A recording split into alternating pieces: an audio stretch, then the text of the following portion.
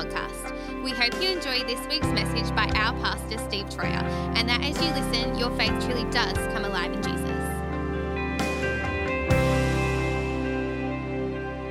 Okay, we're going to be looking at 1 Kings and 2 Kings, and if it gets really bad, we're going to read the whole of the 2 books.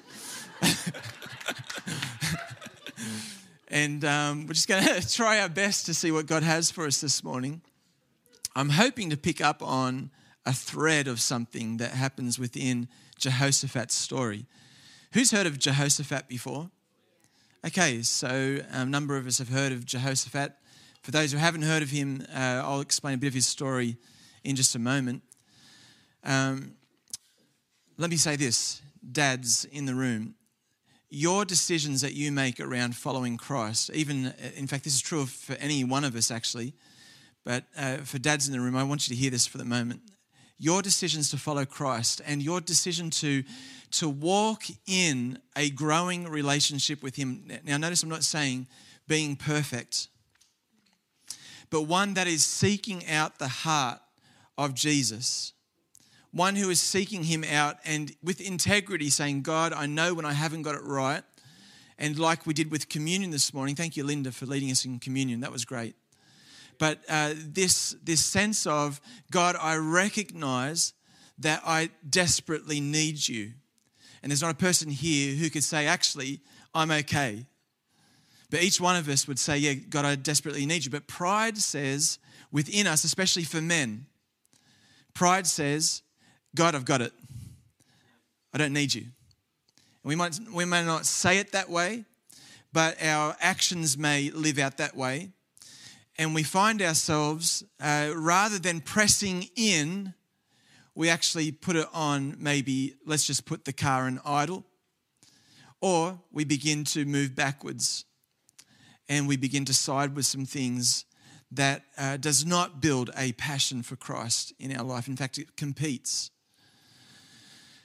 And I've watched it happen over generations. We've been pastors now. We're coming up to 14 years. And we've observed some things about what is true about family. We've seen across the years, sometimes it happens this way. In life, you're working so hard as a dad and as a family unit, you're working hard to raise your kids. And it's exhausting when they're in primary years. It's probably the hardest years of your parenting life. Is that true? For those who are, yes, I've got some thumbs up there. It's the most exhausting because you're on, especially for mums, you're on all the time. And then also it's the most expensive time because you've got very little in the accounts. You're depleting it very fast. You have negative years mostly with your finances. And that's not always the case for everyone, but I recognize that it's one of the most challenging times of your time. And then when they come into teenage years, I've watched this. Some parents take their foot off the pedal a little bit. They think we've done pretty well up to now. Let's just try and glide through. And so mum and dad decide, well, we're not going to go to church as often. If we feel like we need a rest at home, then we're going to take the rest because we're exhausted. And they are exhausted. But as you take the foot off the pedal and your kids are coming into teenage years, what happens is they hear you say it's important to go to church, but then they see what you do and they call it a value. And they say, mum and dad don't really value going to church. They don't really value their walk with the Lord. And so what happens is they end up, when time comes for them to choose for themselves what they value, they choose, this is not as important as what I first thought. And they start to take the foot off the pedal for themselves. And they haven't even gotten started in life. Dads, you have a big role here to play. Each of us, the way that you lead in your family will determine, not always the case, but it will determine in most cases whether the next generation goes forward or goes backward. And I want to just declare over you, especially for young people who are thinking today, what does it look like for me to plot a trajectory forward where my life becomes more passionate for Jesus and grows intentionally in him, I'm choosing today, before there's any of the challenges of life, I'm choosing today to give myself wholly to the pursuit of Jesus. Now, when you first get married, which for us is, 25, coming up to 26 years.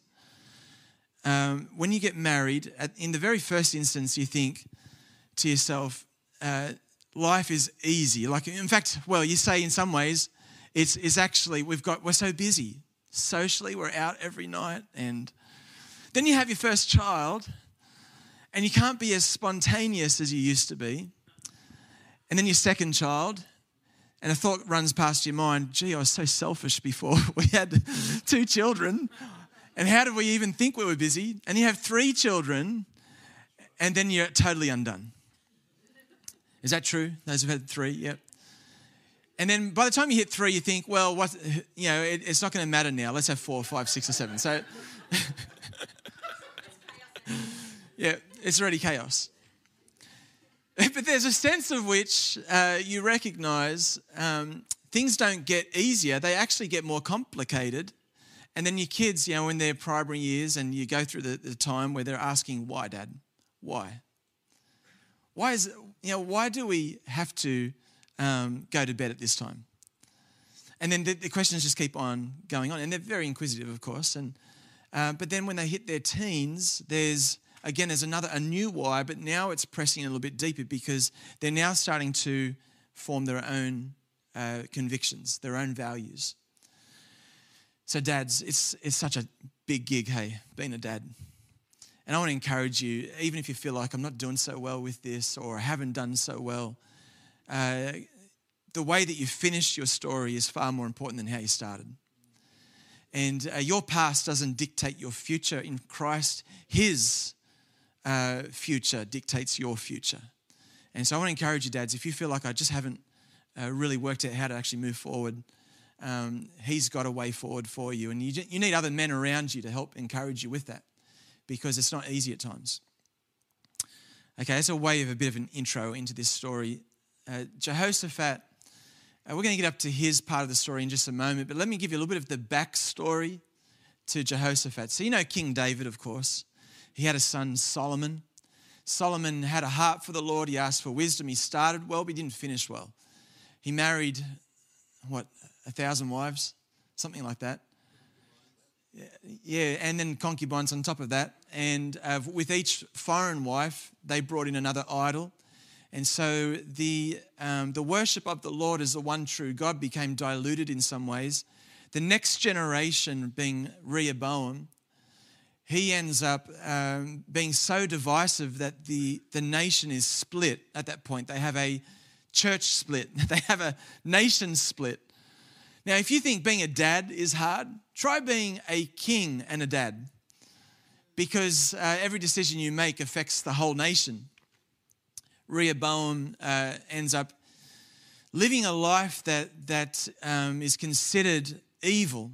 It's considered as one that he takes in a lot of the idol worship of the nations before or around him. And he has no cause to do that, other than his dad, Solomon. He ends up having a son, I think it's Ahijah. I don't even know if I'm pronouncing that right. And then his son is Jehoshaphat. No, Asa. I'm getting there. Asa's son's Jehoshaphat. We'll get to him in a moment. But Asa, I want to pause on him for a moment. Now, Asa, this is now David, Solomon, Rehoboam, Ahijah. Now, this is the 5th generation, Asa. It progressively gotten worse. This is what I want you to see.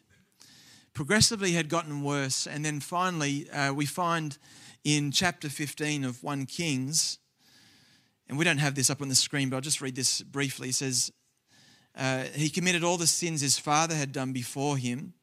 Isn't it interesting? It actually relays back to his father. His heart was not fully devoted to the Lord his God, as the heart of David, his forefather, had been. So they're reaching back to a time where it had been. Nevertheless, for David's sake, the Lord. Can I just say, nevertheless, in your story, the Lord, he wants to intervene. And he says, nevertheless, for David's sake, the Lord his God gave him a lamp in Jerusalem by raising up a son to succeed him and by making Jerusalem strong. And so this introduces now the next son, which is Asa. And Asa was a good king. He ended up going back to the former ways of David in certain ways. And we read, I just want you to see how they described him. Verse 11, Asa did what was right in the eyes of the Lord as his father David had done, not to speak of his own father, his grandfather, and his great-grandfather, all of which had really walked away from the Lord. So he's reaching back to, and it's interesting, oftentimes people will reach back to generational decisions that were made. And so he's reaching back to a generational decision that David made. I'm going to follow the Lord with all my heart. And so he says he expelled the male shrine prostitutes from the land and got rid of all the idols his ancestors had made. He even deposed his grandmother Maacah from her position as queen mother because she had made a repulsive image for the worship of Asherah, which was one of the gods in the neighboring nations. Asa cut it down and burned it in the Kidron Valley. Although he did not remove the high places, Asa's heart was fully committed to the Lord all his life. He brought into the temple of the Lord the silver and gold and the articles that he and his father had dedicated. Did I say he and his? Yeah. I'm learning something myself. Isn't it interesting? His father had dedicated it too. But here is Asa. He steps in to a new era.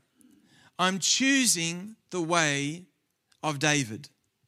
I'm choosing to devote myself fully to the Lord. No matter where your family line is, if you're the first believer in your family line, God bless you so much.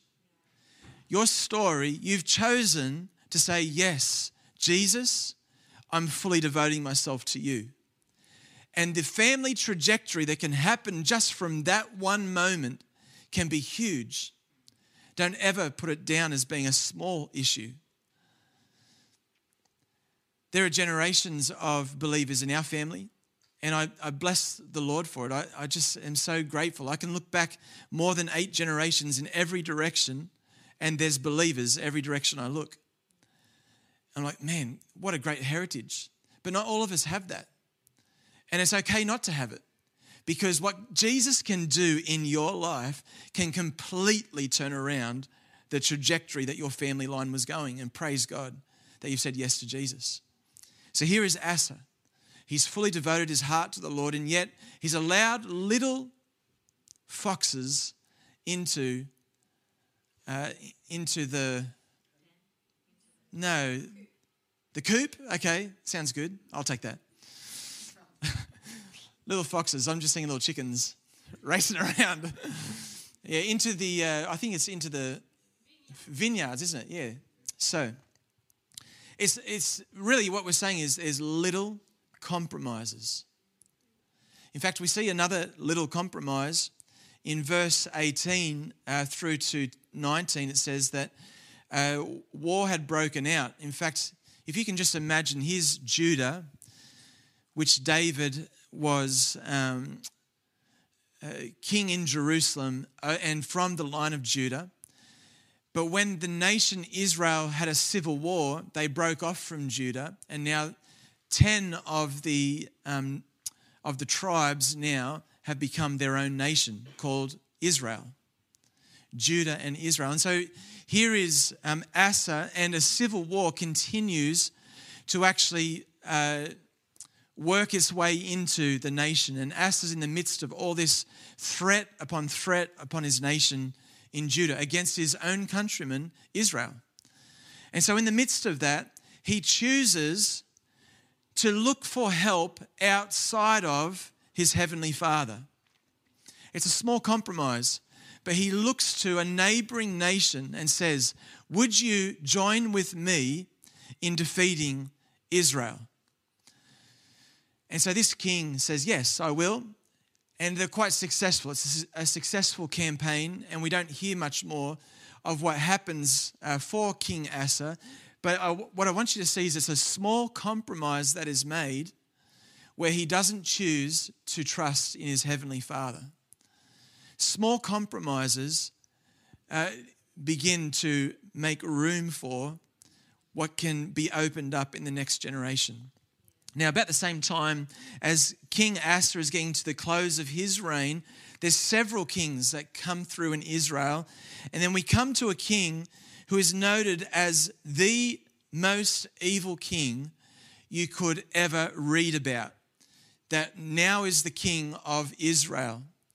And it's in the close of Asa's reign. So it doesn't become an issue for King Asa, but it does become an issue for the nation of Israel. And this king, does anyone know who this king is? No, not Manasseh. Starts with A. Ahab. So King Ahab, and it says of him, I want you to hear this. Verse 30 of chapter 16. It says, Ahab, son of Omri, did more evil in the eyes of the Lord than any of those before him. He not only considered it trivial to commit the sins of Jeroboam, son of Nebat, but he also married Jezebel, daughter of Ethbaal, king of the Sidonians. So here is a princess of Sidon, and began to serve Baal and worship him. Why is that? Because that's what they worshipped in Sidon. He set up an altar for Baal in the temple of Baal that he built in Samaria. Ahab also made an Asherah pole and did more to arouse the anger of the Lord, the God of Israel, than did all the kings of Israel before him. It's about this time that God raises up a prophet who you know, Elijah.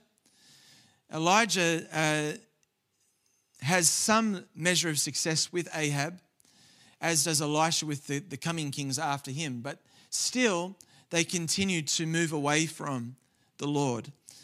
And so at this time, Asa only has another 3 years, I think it is. And he then hands on his reins to his son, which is Jehoshaphat.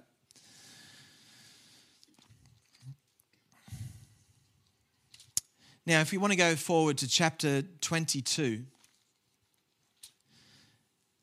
here we have Jehoshaphat. It says for 3 years there was no war between Aram and Israel. Israel, of course, being led by Ahab. And in verse 2, but in the 3rd year, Jehoshaphat, king of Judah, went down to see the king of Israel. Now, interesting to me, Jehoshaphat, if you read of his story, he also followed the ways of the Lord. He was also devoted to the Lord, but he now begins to make small compromises. And he now goes down, it's almost like a diplomatic kind of thing to do, to go and see your neighboring king and to show back home in Judah, see, we've made peace with the nation that was making war with us in the previous generation. And so he goes down to Israel. The king of Israel, verse 3, had said to his officials, don't you know that Ramoth Gilead belongs to us, and yet we are doing nothing to retake it from the king of Aram? So he asked Jehoshaphat, will you go with me to fight against Ramoth Gilead? Now he's getting drawn into Ahab's heart. Jehoshaphat replied to the king of Israel. Do you want to read this with me up on the screen? I am as you are, my people as your people, my horses as your horses. Just another little compromise. I'm going to align myself with an evil king. I'm going to, and listen, you can still hold your full devotion to the Lord in this moment still. But what you're doing is you're actually placing yourself in a position that says, now I'm locked in with the same king. Now they go to war. Elijah basically says it's not Elijah, Micaiah, who is another prophet. In fact, when they say, let's go to war, Jehoshaphat says, we should probably seek the counsel of the Lord. Pretty good idea. He's bringing in his his roots, right? He's fully devoted to the Lord. Now he's saying we should probably listen to the counsel of the Lord. He's thinking he's doing the right thing, and he is. And so the king of Israel brings together 400 prophets, and they all start saying, you should go, you're going to win. And all of them in unison, they're all together on this, in unity. And Jehoshaphat says, surely there is a prophet of the Lord that we could ask. He doesn't really believe that what they're hearing is accurate. And they end up finding a prophet called Micaiah. He brings him in. Now, Ahab says, I'm not real keen on hearing from Micaiah. He never prophesies good for me. And so he ends up tolerating it. He hears from Micaiah, and Micaiah is thinking, he's not going to listen to me anyway, so I'll just tell him what he wants to hear. Go, you're going to have victory. And he says, haven't I told you, Micaiah, not to lie to me? And so Micaiah eventually says to him, let me read it to you because I'm going to get myself muddled up here.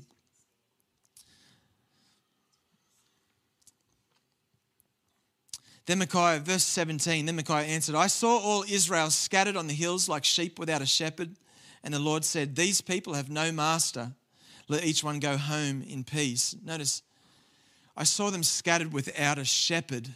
It's a reference back to not just Father God, but also the one that he had placed to reign on his behalf and to father the people, to shepherd them.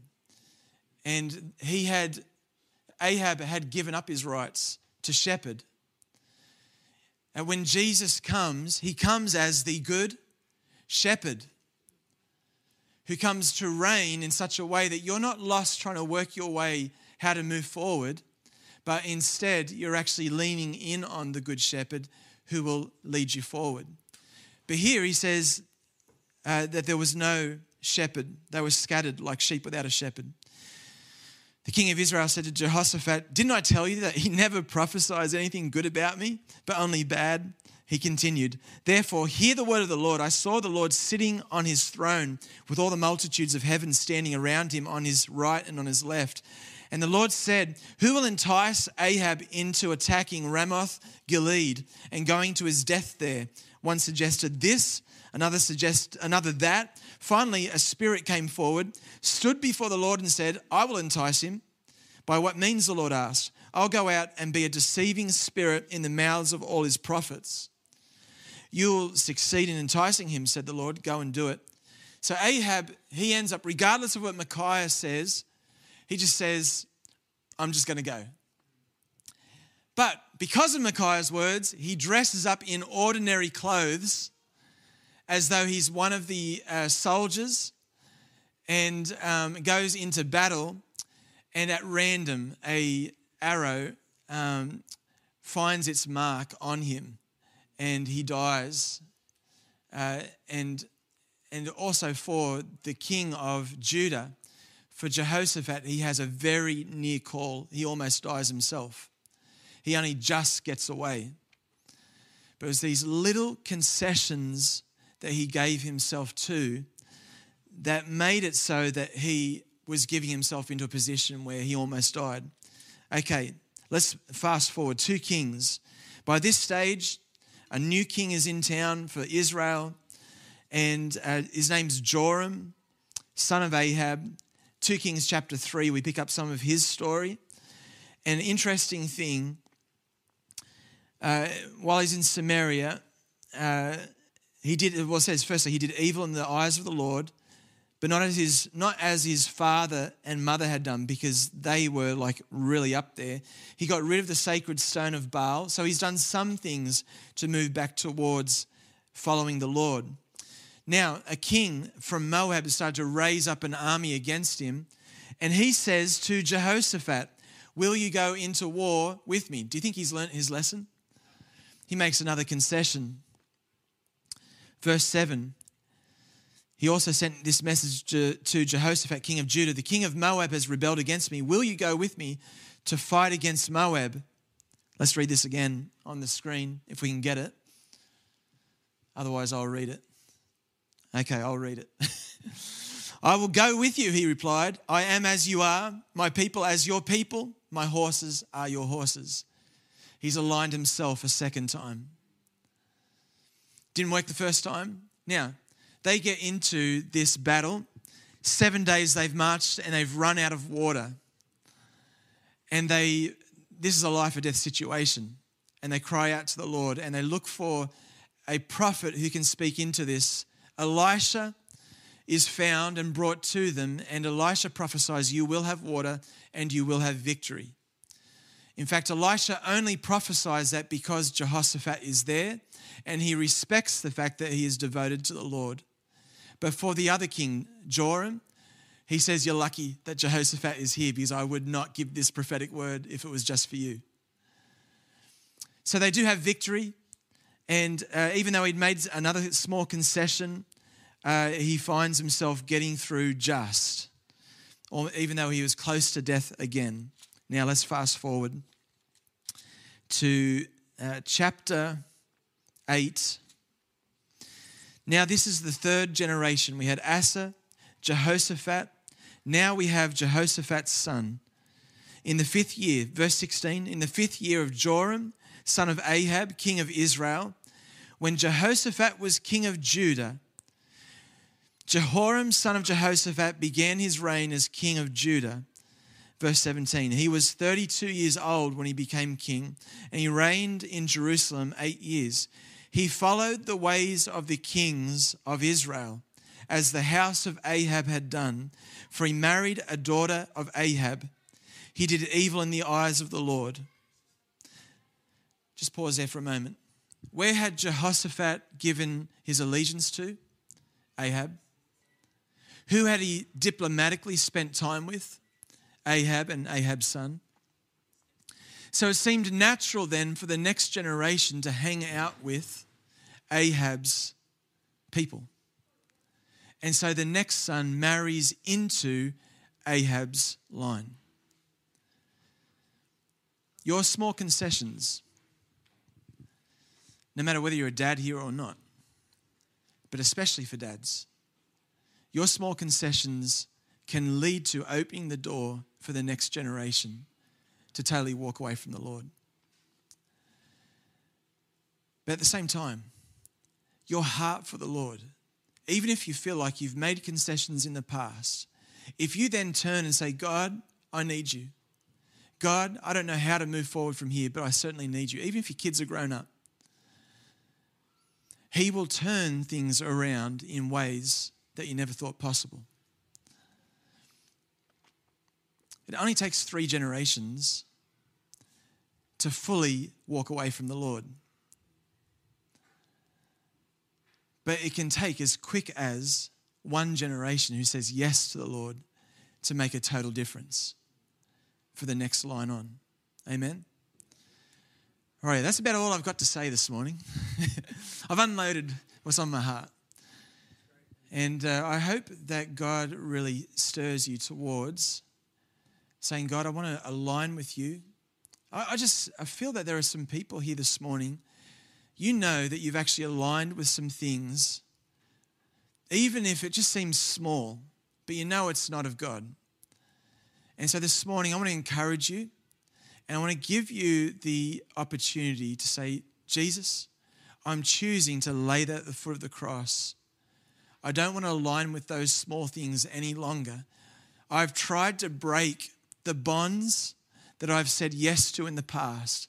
But let me tell you, Jesus will break those bonds in His name if you'll renounce those things and give it to Him and wholeheartedly and humbly say, God, from this day forward, I'm forsaking those things. I want you. Doesn't matter whether you're a dad yet or not, whether you're it doesn't matter what gender you are. You can actually renounce the things that you've aligned with and say yes to Jesus. Amen? Great. How about you stand? Let's pray. I wonder if we were to write a story for you and the generations that followed, what would be read in those chapters? How about we just give this to the Lord? Father God, you are a good Father. And we thank you so much that you take us as broken people, and that our trajectory forward is only possible to have life through the one that you've given us to have life with, which is Jesus Christ, our Lord. Right now, Lord Jesus, we renounce those things that has been an allegiance that we've given ourselves to. We may even be fully devoted to the Lord, and yet we've aligned with concession after concession with things that are not of you. Right now, we lay those things down to you. And we declare, would you come, break the bonds in Jesus' name. Come and release those who keep on going on a cycle of not being able to see victory in an area in their life. In Jesus' name. This prayer is only as good as you draw down from the Lord yourself. And so, Father God, would you give each person just the courage, the boldness of the Holy Spirit to say yes to you. And this morning, Lord Jesus, we pray for the next generations, that they would know you, that their heart would be fully devoted to you, that their generations on from them would be fully devoted to you, that they would say yes to you and align only with you. In Jesus' mighty name, amen. Thanks heaps for listening to this week's message. To find out more about what's happening in the life of our church and how you can join in with all the fun, head to newvinelancs.com.au or find us on social media. Have a lovely week.